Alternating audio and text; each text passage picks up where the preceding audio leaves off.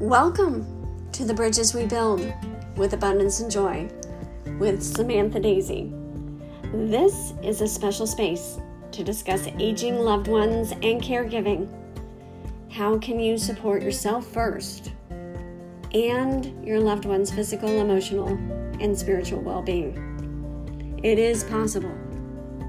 I'll present resources, tools, special guests, and experts all mixed in with lots of love. Why? So that you're not alone on your journey. I want to share my experiences as a social worker in a subacute unit for over 6 years and my loved one's diagnosis with Alzheimer's 4 years ago. My background in psychology, all these experiences led me to be here in this moment with all of you. Let's start building bridges for ourselves and with one another. Come on, let's go.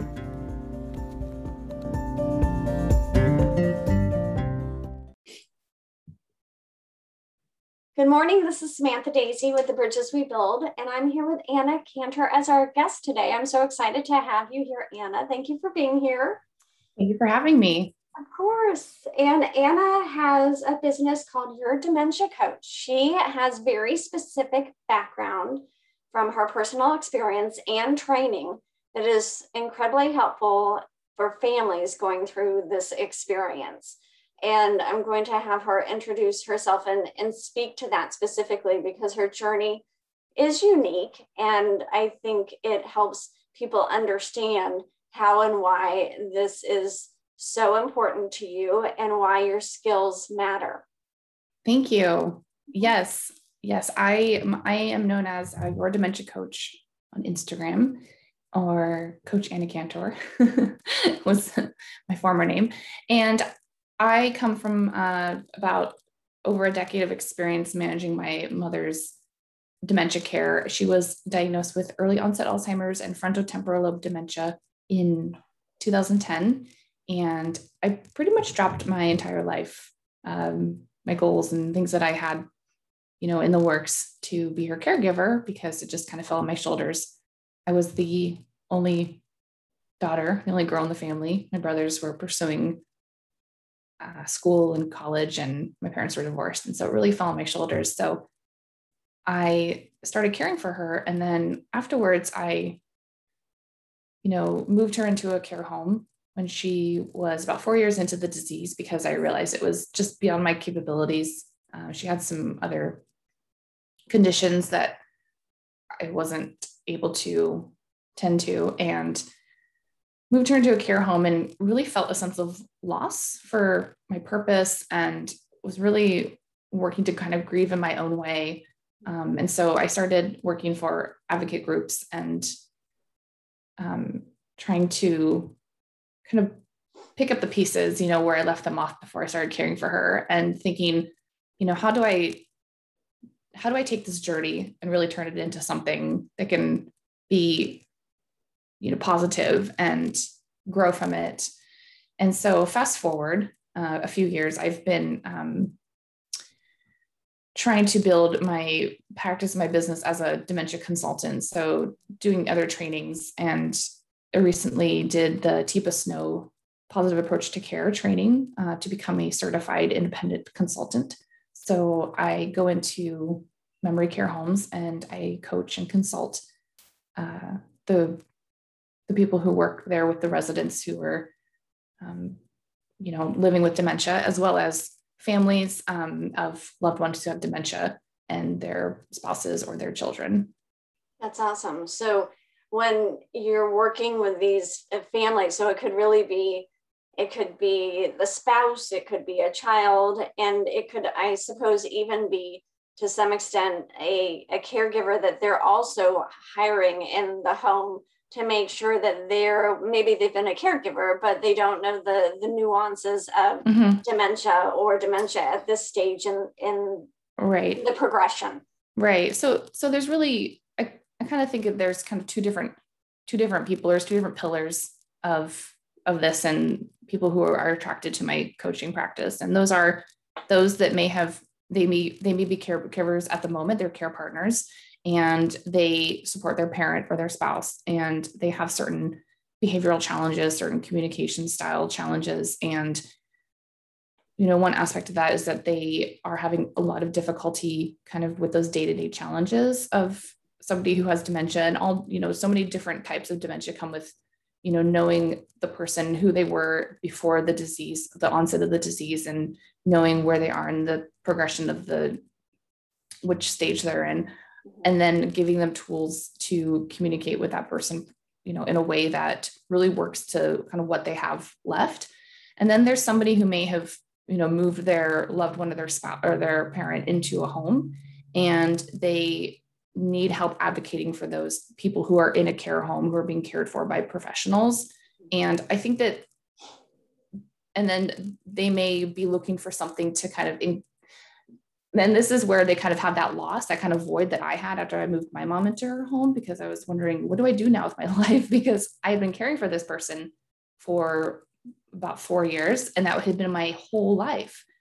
And now I don't really recognize the person that I was before that. I have this new strength, this new kind of, openness and empathy. And I work with people who may want to sort of fill that void by allowing something into their lives that they don't really know how to find it. So maybe they learned a lot about caregiving and care partnering, and now they want to kind of pursue that mission for the greater good. And, they want to kind of fill that void. Or, there was a client who, she cared for her parents for about 10 years. And finally they moved into a home, and then she decided she wanted to be a flight attendant. So it didn't have anything to do with dementia, but just how does she build that confidence? How does she get back into the world, and how does she kind of showcase her skills and really use that to her benefit in order to sort of accomplish something in her life that she was interested in pursuing? And I think you bring up such a valuable point that we lose in this journey, that this adversity, it is an adversity. It is not easy to see the signs coming, to receive the diagnosis, to progress through the different stages and phases, whether they're cognitive, behavioral, or physically, with the reduced abilities that happen with the loved one. So as these things are happening before our eyes, and sometimes with us, especially if it's a behavioral challenge, we can either be in denial, we can hide from it, or we can face it and be resilient. And I really feel that, being in this space, it's an honor to be in this intimate space with these families, because it's really a dance, and to create the mirror for them to see that this is an opportunity and how they can be resilient is so powerful. And it's such a delicate, subtle nuance, because this is not something that you can force on a family member. They really need to be ready to take it on. And sometimes they're not. Sometimes they're just not ready. They're too angry. They're too sad. They're in denial. And there's all these different emotions and layers to the process. So when families are not ready because they're in denial, or they're still angry, or perhaps a bit of both, how do you guide them to get a bit closer to a space where they can look at what's in front of them? Well, that's a really good question. It is true. You have to kind of approach with care, and you have to be really delicate.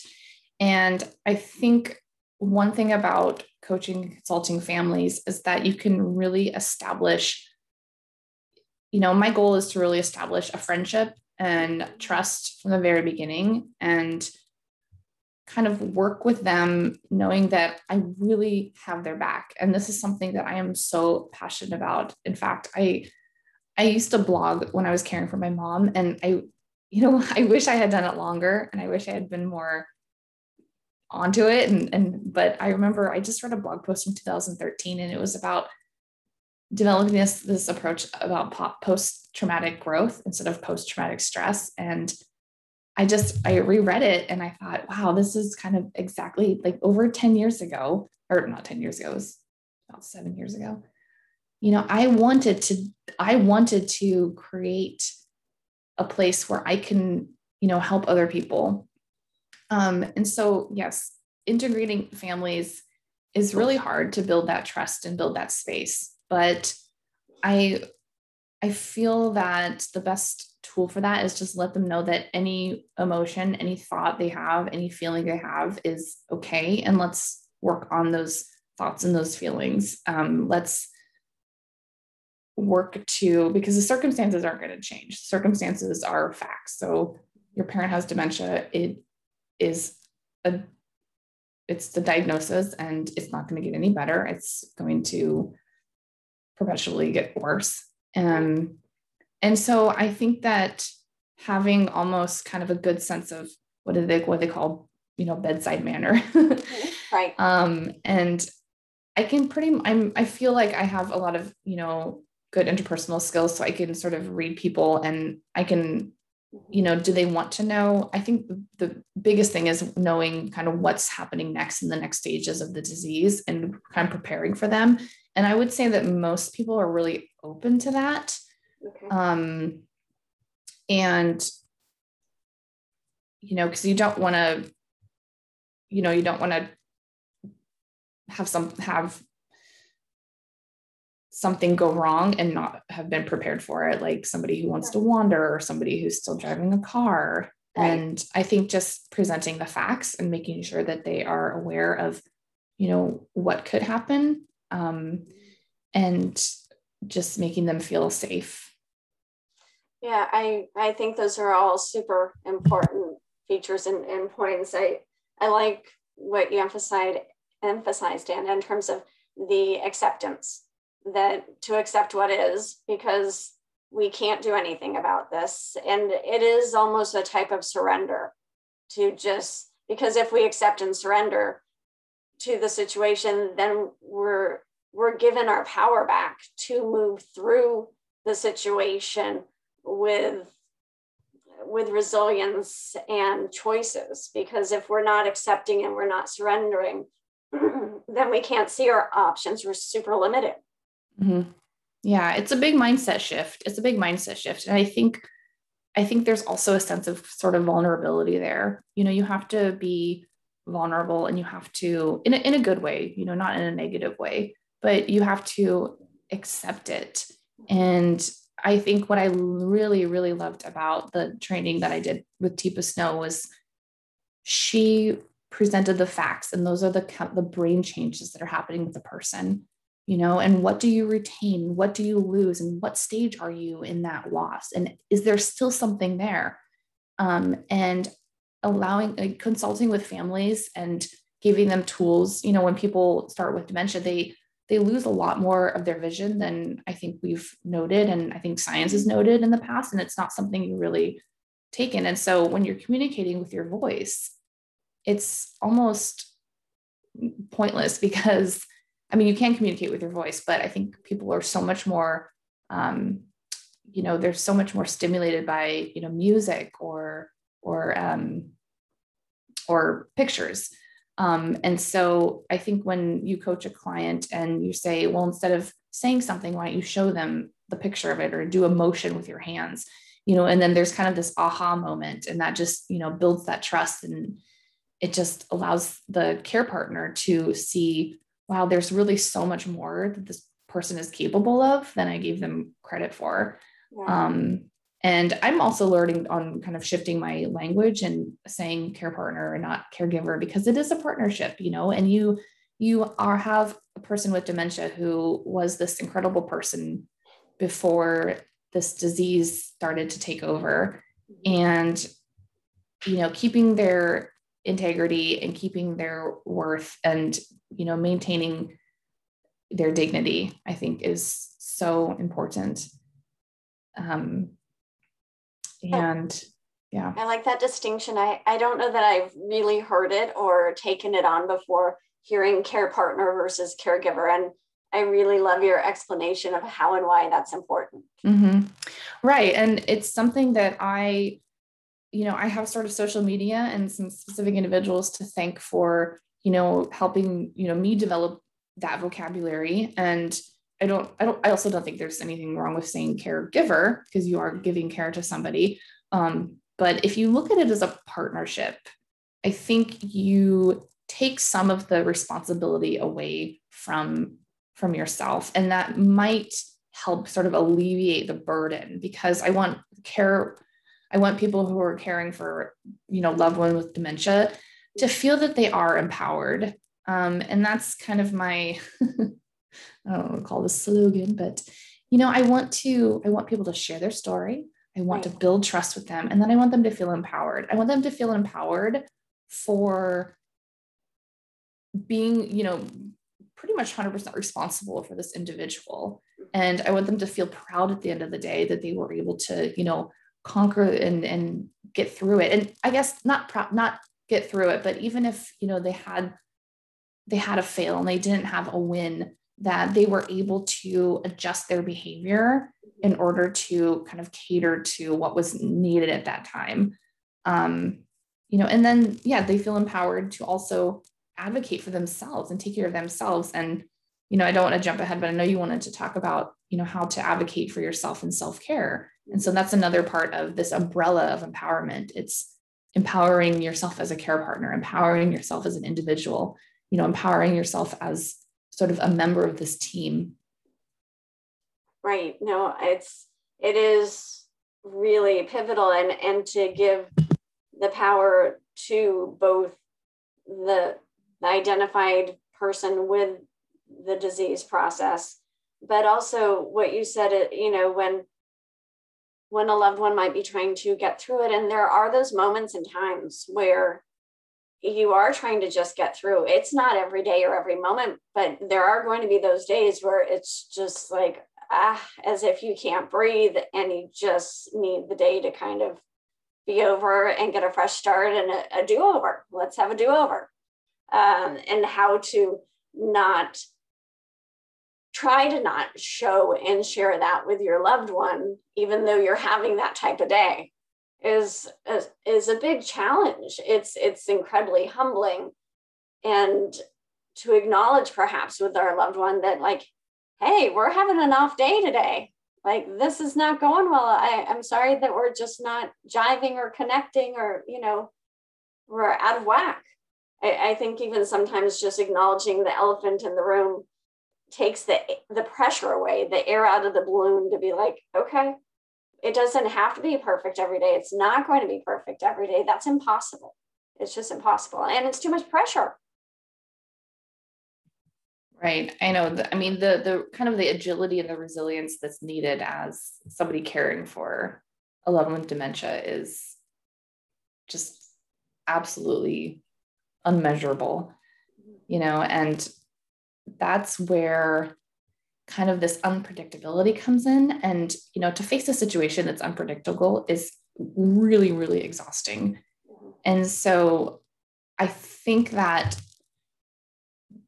starting with the tools, and when I consult with clients, I, try to figure out where their loved one or their spouse or their parent is in the disease, and where they are too. And then sometimes kind of making those situations more predictable can help, as best I can, to my knowledge of, what type of dementia they have, where they are, what tools can you use, what actions can you take, and sort of setting up a process, step one, step two, step three. And so they can, if there are certain situations that arise during the day, how can we, make that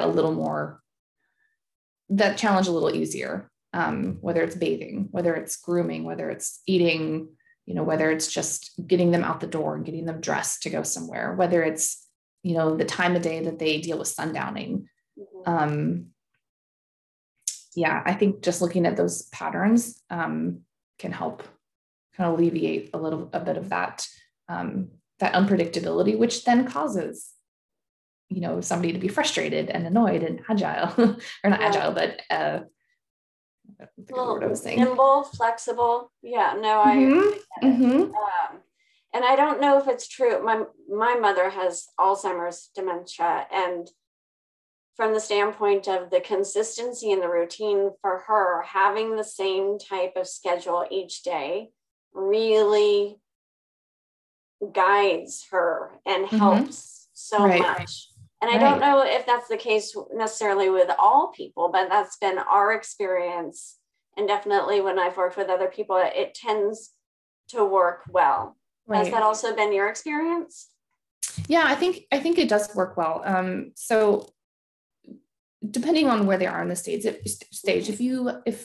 the person is still mobile and, you know, quite physically active, then enforcing a routine is a really good idea, but also being very, very, very loose with that. You know, I think that there's no point in battling with somebody, you know, if they refuse to wear a certain shirt, or if they refuse to, you know, want to go outside at the time of day. If you think, oh, we always go on a walk at 10 a.m. I don't ever try to set those type of ground rules. Okay. I think also a really good idea is to, you know, think of what was the person doing before they were diagnosed with dementia. Did they go to work every day? Did they pack lunch every day? You know, let's say we got to go to work. Let's pack your lunch. Let's get them a lunchbox. If you think of, you know, that generation that are, you know, in their 70s and 80s, they probably did, you know, especially these blue collar workers, they probably packed their lunch every day. You know, let's get them out the door. Let's walk them around the block. And those are sort of those routines that they might remember. It's not the routine that they've established now. It's what they used to do in the past. Especially with my mom, she was an art teacher. And so we used to do an art project every morning.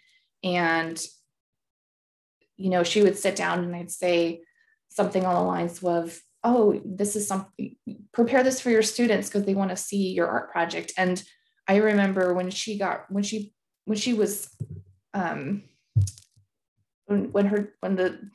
disease, we'll have to edit that part out. When the disease progressed a lot and she was nonverbal and she was just mumbling, and, you know, she would move her hands really quickly and have kind of these little hand spasms. But I bought those giant black and white fuzzy posters that you got for kids. Yes. And I don't know, they had those when I was growing up, just those giant posters from Amazon and these big markers. And she would just sit there and she would just draw. And she absolutely loved it. And, you know, I was able to, I don't know, go take a shower or brush my teeth or something like that. But I think, yeah. And so that was a really good activity for her. That was part of her routine. Those things are great. And I want to comment on, not to pick on you, but in terms of the word that you used and why we feel so sensitive to it in terms of the disease or the term. Like it's hard talking about this sometimes and not using that term, the disease, whether it's dementia, Alzheimer's, Lewy body, or whatever. And I think we feel so delicate about it because it's a person with this, but it doesn't define them. However, as it progresses more, it seems as if it does, because it becomes bigger and bigger and bigger part of what we see every day. Right. And I think it's also hard because dementia is, so I guess just really quickly, dementia is the umbrella term. And I think they've classified about 83 different types of dementia. So Alzheimer's is the most popular, right? You know, everybody knows Alzheimer's. And so if you say dementia actually isn't a disease, it's the umbrella term. Right. And so when I talk about it, I don't always want to just say, oh, somebody with Alzheimer's or somebody with FTD or somebody with, you know, vascular dementia. So that's just really quick, you know, that's just a quick way to sum up all of the dementia, all of the different types, is to say dementia. But where I was going with that is because it is so prolonged. I mean, from onset, I think it depends on the age. It can be anywhere from my mom is going on 12 years from her diagnosis. And I'm pretty sure, I know she had it before, and, you know, anyway, so she's going on to 12 years because she got diagnosed when she was 56. and now she's 68 and she had early onset. And so somebody with her physical capabilities, she was very, very physically healthy, physically active. It's her brain decline. And so what I was going to say about that is, somebody who might have been diagnosed with cancer, you don't say, oh, the person with cancer, you just almost call them by their name. You would just say, oh, Jane. And everyone just knows what they have. And I think because we talk about dementia and that person is living with it for so long, they're living with dementia for so long. And somebody doesn't necessarily live with cancer for so long because it has, the mortality rate is sped up, just in the nature of the disease. Right. So yeah, sometimes I feel hesitant to say the person with the disease because it's almost exhausting. It's been going on for so long and they're slowly dying each and every day. And it's hard, and it's hard to talk about. It is. And I think it's hard to plan for. It's hard to know when you're first getting the diagnosis, like how long this journey may be. Like you said, if your loved one is healthy and they're younger, like what that can or will look like, how you prepare for it, how much financial wherewithal and resources you're going to need. It can be incredibly daunting to look at all of that.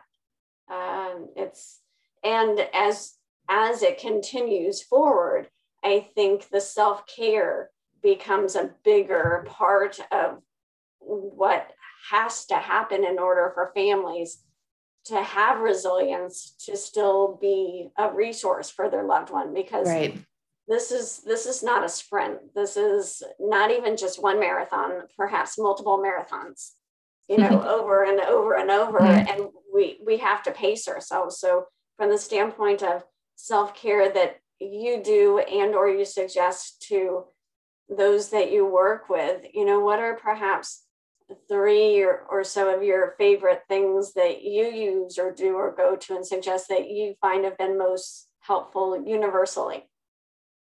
Well, yeah, 3 things. It's hard to narrow down. Or you can add more if you want. For me, I find a couple of different things. If I don't do my morning meditation or even if it's just 5 minutes in the morning, just something for myself to ground me in the morning is huge. Right. And of course I would like it to be more, but if it's 5 minutes, I'll take it. That definitely helps. It definitely helps. Well, when I was caring for my mom, so we had a caregiver or a care partner live with us in the house. And I worked a job outside of the house. I think after we hired somebody to help out. But when I was caring for her full time, I would have somebody come over and watch her. And I got really into yoga. I'm also a certified yoga instructor, and I've taught for several years in the Seattle area. And I did even teach over in Germany for a year. So that's another story. That's awesome. Right. And so I got into yoga because, gosh, I just needed that outlet. And it's not for everyone, but I think, any physical exercise. Also, part of my self-care was just reading and immersing myself in the information and the literature on dementia and hearing other people's stories. I think there's a huge amount to be said for kind of that commiserating. And I did have a support group. I joined an Alzheimer's support group in the Seattle area it was called the Young Caregiver Support Group for Early Onset. So it was very nuanced. It was very specific. Okay. And so that really, really helped. So having that outlet, people that I could, share my story with who were in the same situation as I was. And I joined that caregiver support group, I think all the way back in 2011, and I'm still a part of it. That's amazing. Yeah, love I that feel it's so specific, Anna, that it it was really so specific. caters to your situation, because not all groups do. That's amazing. Exactly. And that's the problem. And so, and I absolutely, honor and the, the Alzheimer's, Association. And I think that that's another thing that I always help clients find their support group. It is, however, it's only once a month, and you don't know what kind of, or who's going to be in your group. And of course, what I offer is kind of like a more of an intensive program. So for somebody needing a little more, hand holding and kind of one-on-one support. But I always offer to find them a group. And now with, COVID, it's great because you can do pretty much from anywhere. You can join from Zoom. But anyway, back to the self-care. Yes. Finding some sort of, physical activity, easier said than done for a lot of people, I know. And educating myself, reading up on the disease. And that was the thing where I wasn't really fearful of what was going to come next. I wanted to know. Okay. And I felt there was a kind of a silence when I would ask, well, how do people from Alzheimer's or dementia die? How do they die? What happens? What happens at the end of life? And I really didn't get answers until I figured it out for myself, which was kind of odd. And that could be a whole other podcast on that. So the doctors, do you think they didn't like going there, or that they didn't know, or perhaps both? I think that they were afraid to tell me something wrong. They were too afraid of, I think that, generally in the medical field, people are kind of apprehensive to tell you something fully, because maybe you'll come back and say, oh, this happened differently, or that didn't happen like it. And so I wasn't really looking for 100%. I need to know exactly, but I wanted to have an idea. And it really wasn't until, I just figured out for myself, and I learned of other people who had frontal temporal lobe dementia, who were young onset, who had passed away, and, what ailments do they have, what their end of life looked like, and asking peers, really, that they gave me straight answers. So, and I think that's also important to know that, there's certain, I don't know, maybe there's just, laws that doctors and nurses have to abide by, that, they can only say certain things, and you have to kind of fill in the pieces yourself.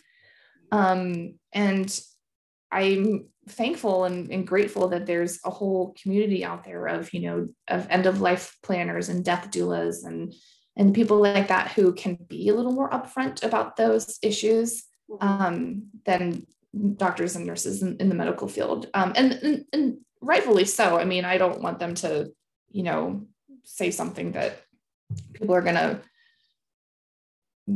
go back on and right. No, I think it probably is a little bit of a fine balance too, because they don't want to take away our hope, but still to be practical and know what's coming ahead. Right. I think it's a little bit of right. So, I mean, I also learned a lot about kind of end of life with dementia, and, it's almost like, for example, 12 years into the disease, my mom is on comfort measures only. And that really means comfort measures only. So, about a year and a half ago, right before COVID hit, she got a infection, and she was rushed to the ER, and they called my brother in the middle of the night. And my brother said, he was a little discombobulated, and they just wanted to push antibiotics. They said, she needs antibiotics. We want to push antibiotics. They didn't know anything about her. I don't know if they had her chart. There was really no one to advocate for her. Right. And they decided to put her on antibiotics, and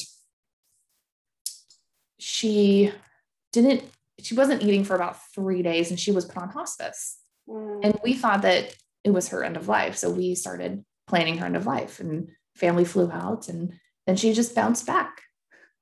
Because she had an infection, and that's all she. Yeah, exactly. However, and to be completely honest and blunt, I am at the point, she's 12 years into the disease.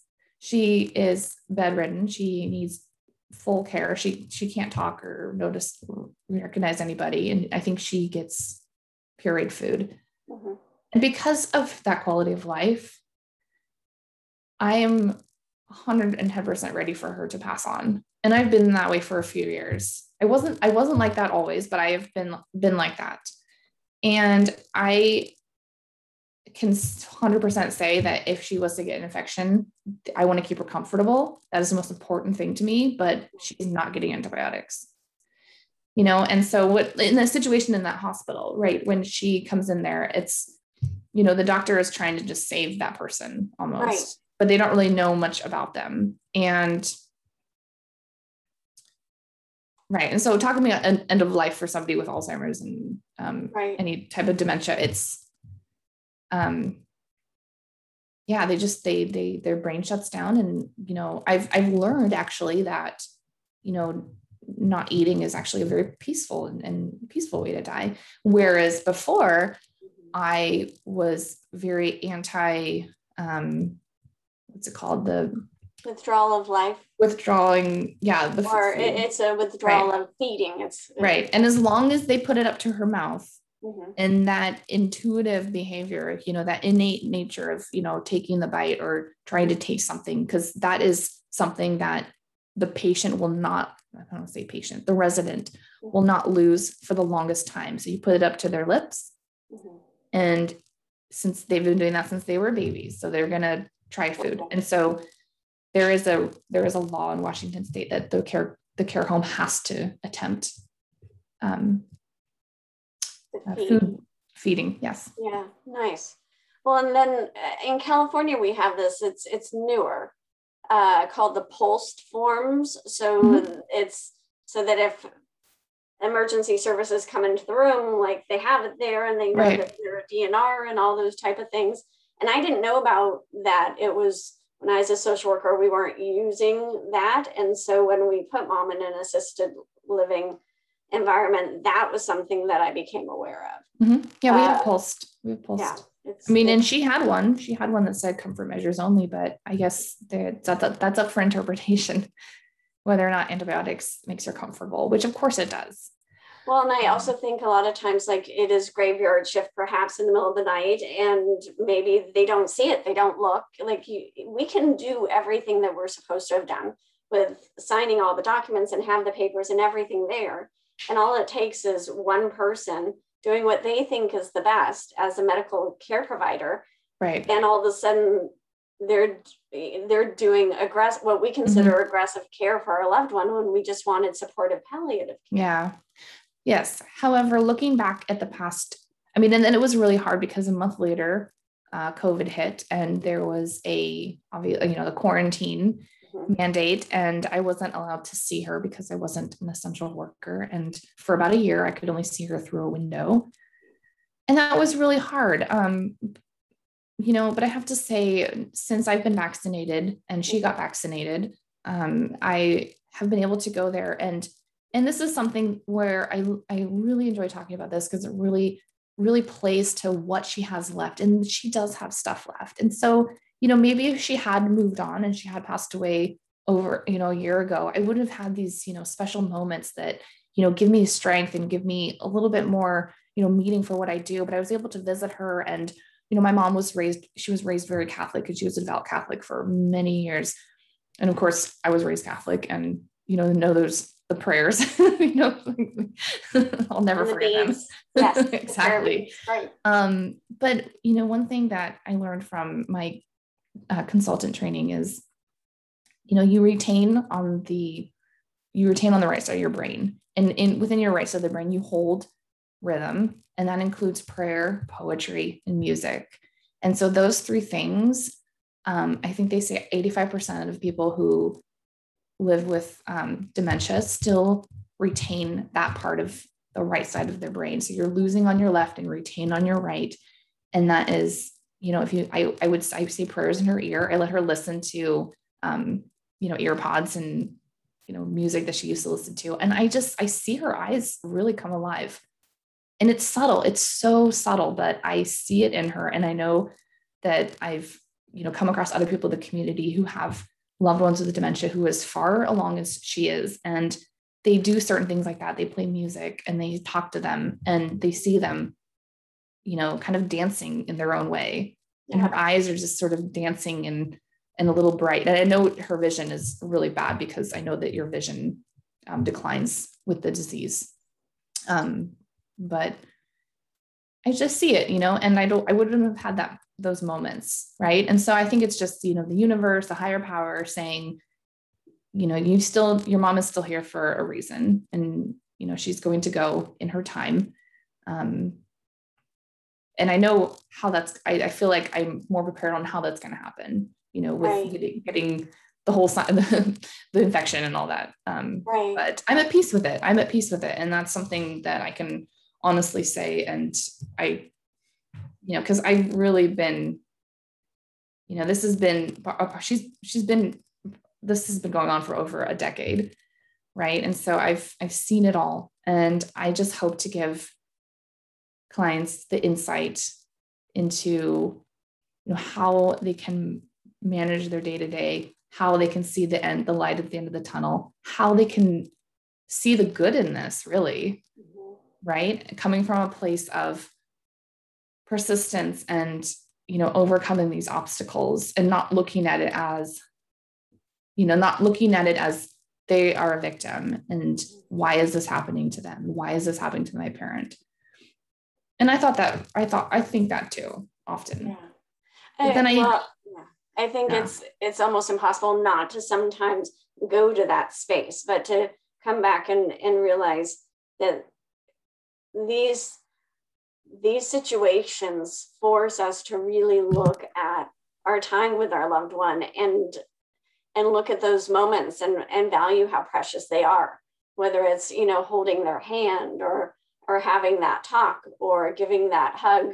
I too couldn't go into the facility. I think it was maybe 9 or 10 months where I couldn't go. And we were able to later meet outside, like in a patio area, gloved and masked and 6 feet apart, but we couldn't see her. So no, that was super challenging. And I had to get mom more care support during that time because with assisted living, they just, especially with the staffing issues during COVID, just weren't able to provide the support that she needed.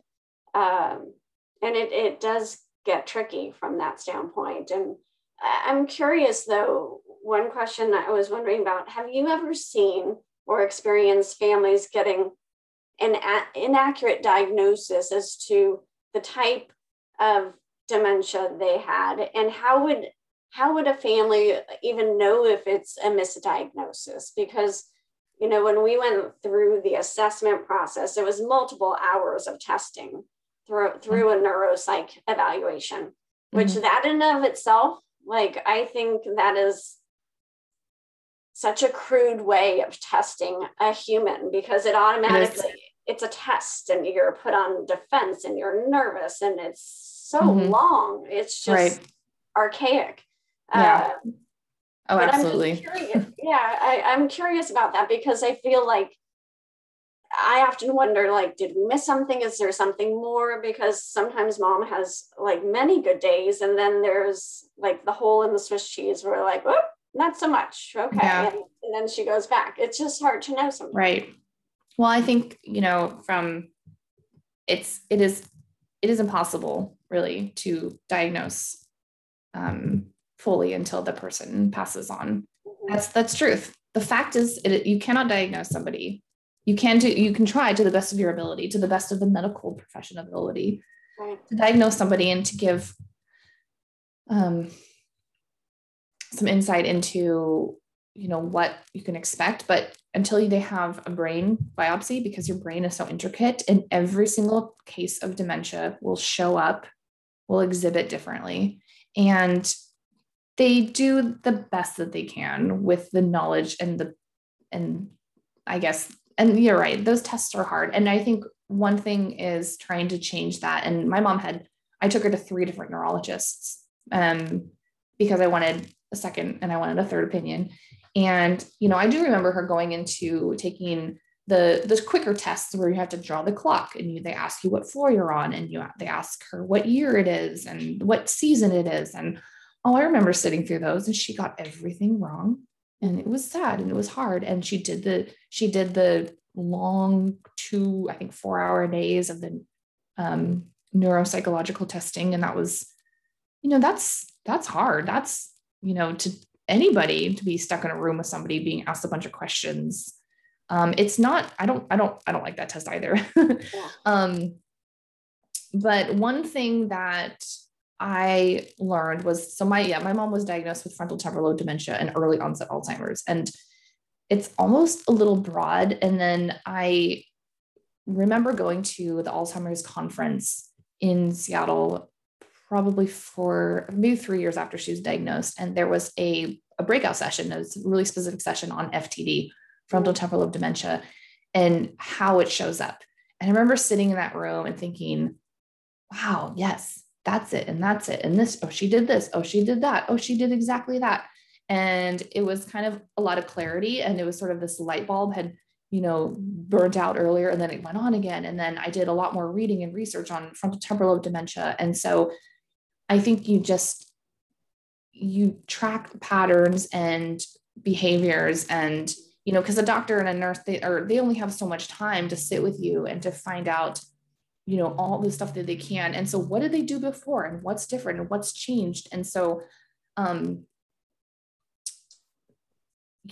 also is really great with, my program, because I do meet people on a daily basis, or not daily basis, but a weekly basis. Mm-hmm. And a lot of them are, one person is confused on, what their loved one has. They got a diagnosis, but, they're still somewhat functioning. And, and I can't give a diagnosis. I can't say, oh, I think it's this or this, but I can say, okay, well, communicating with somebody who has this form of dementia, let's try this. And let's try communicating with somebody with this form of dementia, let's try this. And so kind of trial and error in a way. And we're not going to, at the end of the day, say, they have this type of dementia, not this one. Right. I just talked to somebody about, it was, I think it was part of my mentor group with the team of Snow. And they said, oh, it sounds like your mom had, more of the vascular or something vascular. And I go, well, that's new to me. I never heard that before. Right. No, it is interesting. My mom, when I keep wondering, my mom has a lot of vascular issues, but we've been told it's not necessarily vascular dementia. Mm-hmm. It's just, it's hard to understand. They all intertwine. At one point I thought my mom might have Parkinson's because she had a lot of twitches. And one of the reasons I did move her into a home was because she ended up having seizures.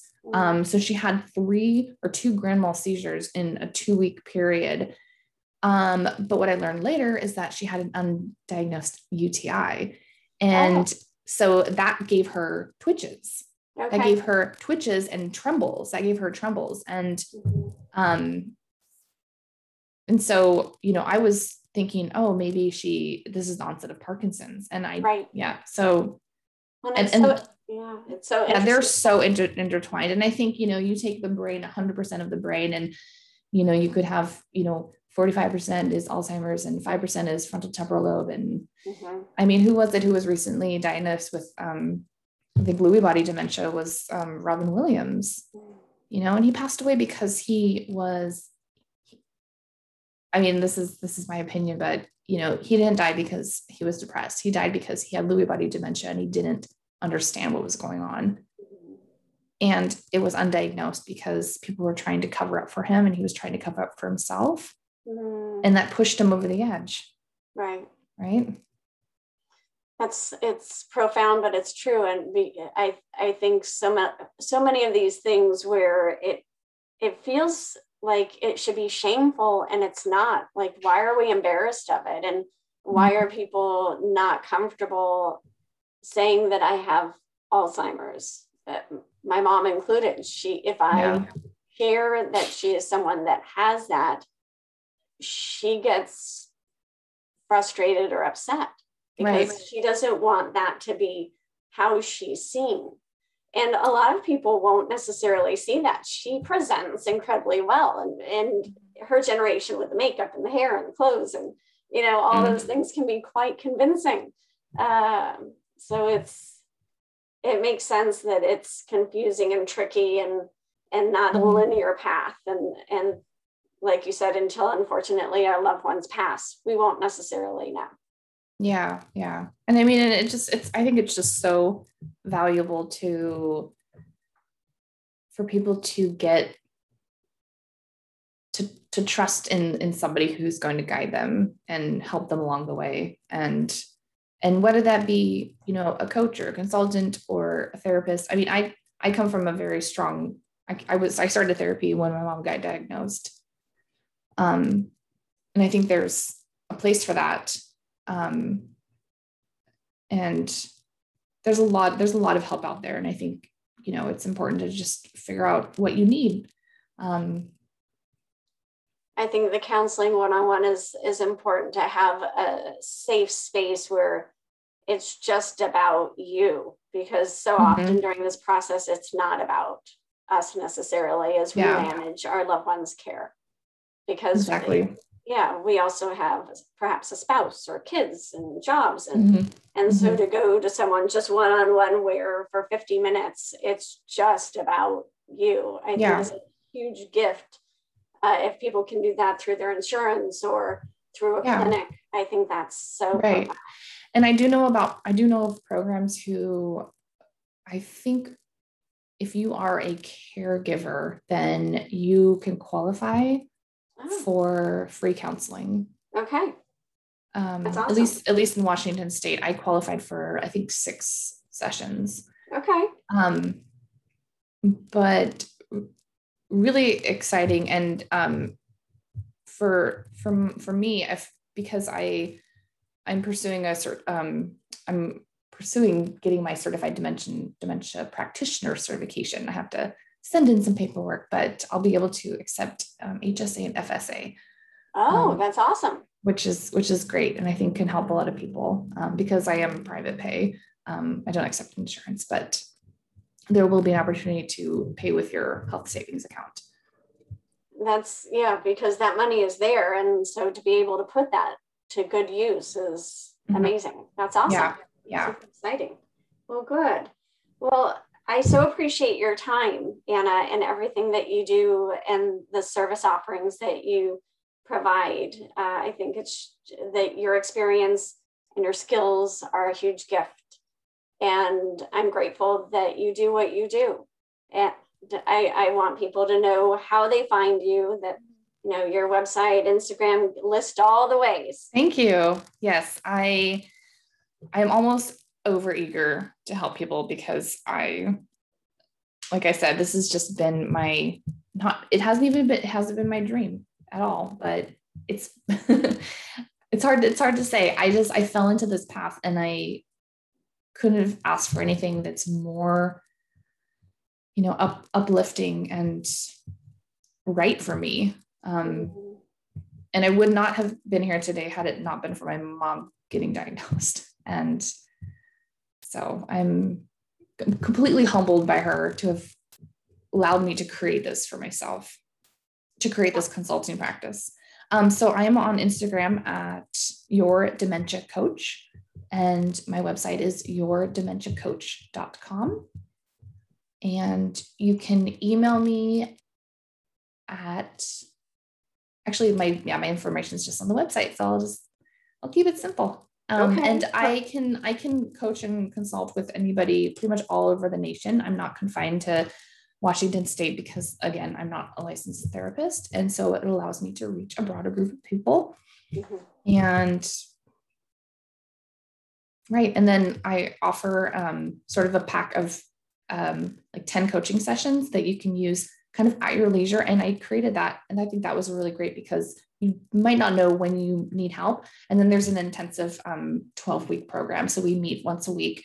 But instead of it just being once a week and saying, okay, bye, I'll see you next week, I'm pretty much available around the clock. So if you are caring for somebody who has significant decline and you need a lot of help in coaching and consulting, then I can be reachable, if you are in a situation where, I can't get my loved one to do this, I can't do this, I'm pretty much available behind the scenes and around the clock.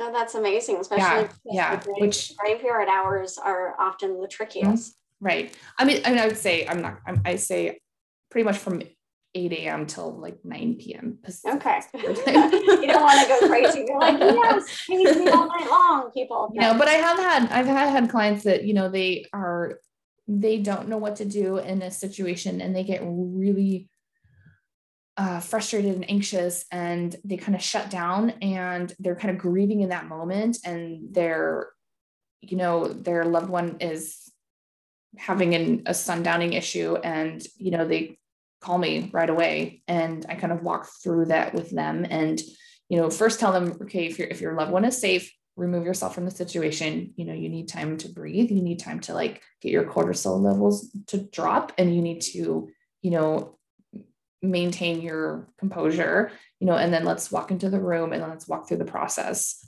And it's hard, it's not easy, but I think there's something to be said for, having a one-on-one, having somebody, who has your back and who is going to kind of help you through that process. I think, not being alone and being in community, whether it's a coach or multiple people, the space that you're creating is a community. It's remarkable to have, other, like you said, peers where you can hear their situations and stories, and because of the breadth and depth of people that you touch, you can, not without names, but you can share experiences from other cases to say, well, when we did this and this was helpful, exactly, this may benefit you and your family. Yeah. And a lot of that, comes with, knowing, the more I learn about, my goal is to have those families really open up to me. So I know that their mother, their father, their spouse, did this in the past. And, are they always trying to leave the house at 5 p.m.? Are they trying to go somewhere? Did they always go grocery shopping at 5 p.m.? Right. And they're just used to that. And that something triggers that. They see something, they see a fridge, they open the fridge, they see the car keys. And are they always trying to leave to go to the store at a certain time? They always, and it's, these tiny, tiny situations, they evolve into really, really big factors that can, make somebody safe or not. Anyway, it is like a dance, like you said earlier, and it's like choreographing a routine to keep them safe, and choreographing a routine that is going to make the day-to-day a lot smoother. And at the end of the day, like I said, feel empowered, feel grateful, feel humble, and feel like you have the support that you need, because everybody needs that. Everybody deserves that. Well, and I also love the different package that you do with the 10 sessions, because our loved one situation changes and evolves with different levels. So when we see that, and all of a sudden they have a new question for you, like, oh, now my mom's doing this, now what do I do? Like, I think that's a really valuable way of still being a resource and a touch point to be like, okay. Yeah, I know. And I think I really thought about, I really put myself, I thought about myself as a caregiver, as there's this whole new hashtag, the millennial caregiver.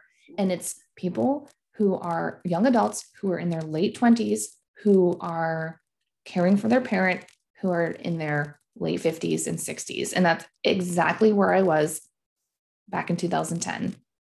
I moved home from Germany to care for my mom. I was living abroad. I had a life over there. I had a relationship, and I moved home to Seattle to care for her, and dropped everything. And, and it's knowing what this person needs at, 25, 26. That's a lot. That's a lot to ask of a 25-year-old. It is. And you are transitioning from being somebody's daughter to being their caregiver, and to dealing with incontinence and dressing them and getting them to eat. And it is so overwhelming, and you lose so much of yourself. And I just, empathize. And I just, my heart goes out to everybody who's in that situation. And I can honestly say that I've been there. And I think that's what makes you different.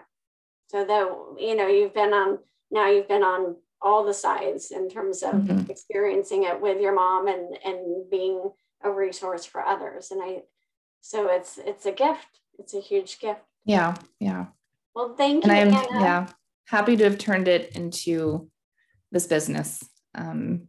Eternally grateful. And, just, I feel honored to give back to the community.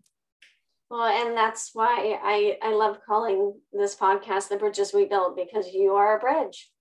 Exactly. I know. I was thinking about that metaphor. It's perfect. Yes, you are absolutely a bridge for many. So continue your very special and important work.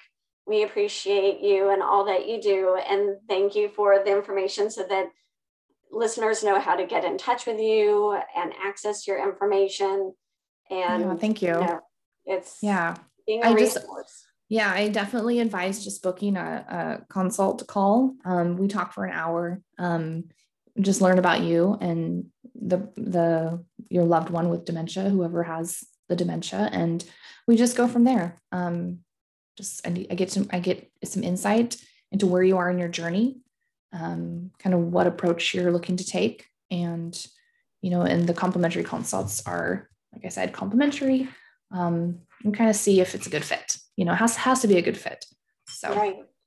No, I agree. Well, thank you again. Have an awesome You're welcome. day. Yes. And we'll talk soon. And this is Just We Build with Anna Cantor as my guest. Thank you all for being here. Thank you.